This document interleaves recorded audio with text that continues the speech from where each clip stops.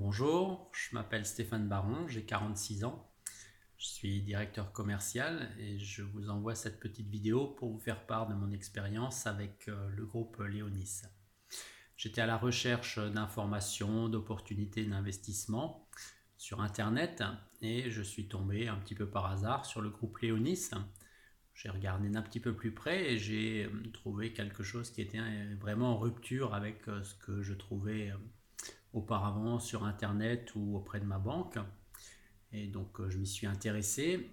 J'ai assisté à une présentation sur Internet avec Gabriel et j'ai vraiment été séduit par l'approche de Gabriel par rapport aux startups et à sa méthode d'analyse. J'ai donc rejoint le groupe. J'ai eu la chance de rencontrer Gabriel lors d'un de mes déplacements professionnels sur Paris.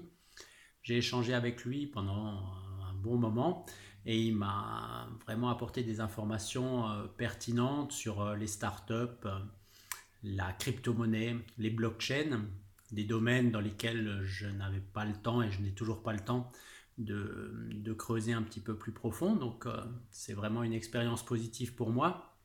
Et je pense que Gabriel aujourd'hui, c'est vraiment la personne qui est capable de nous apporter l'analyse et les renseignements sur des domaines d'activité où on n'a pas vraiment le temps de s'y pencher. Il faut le considérer un petit peu vraiment comme un conseil.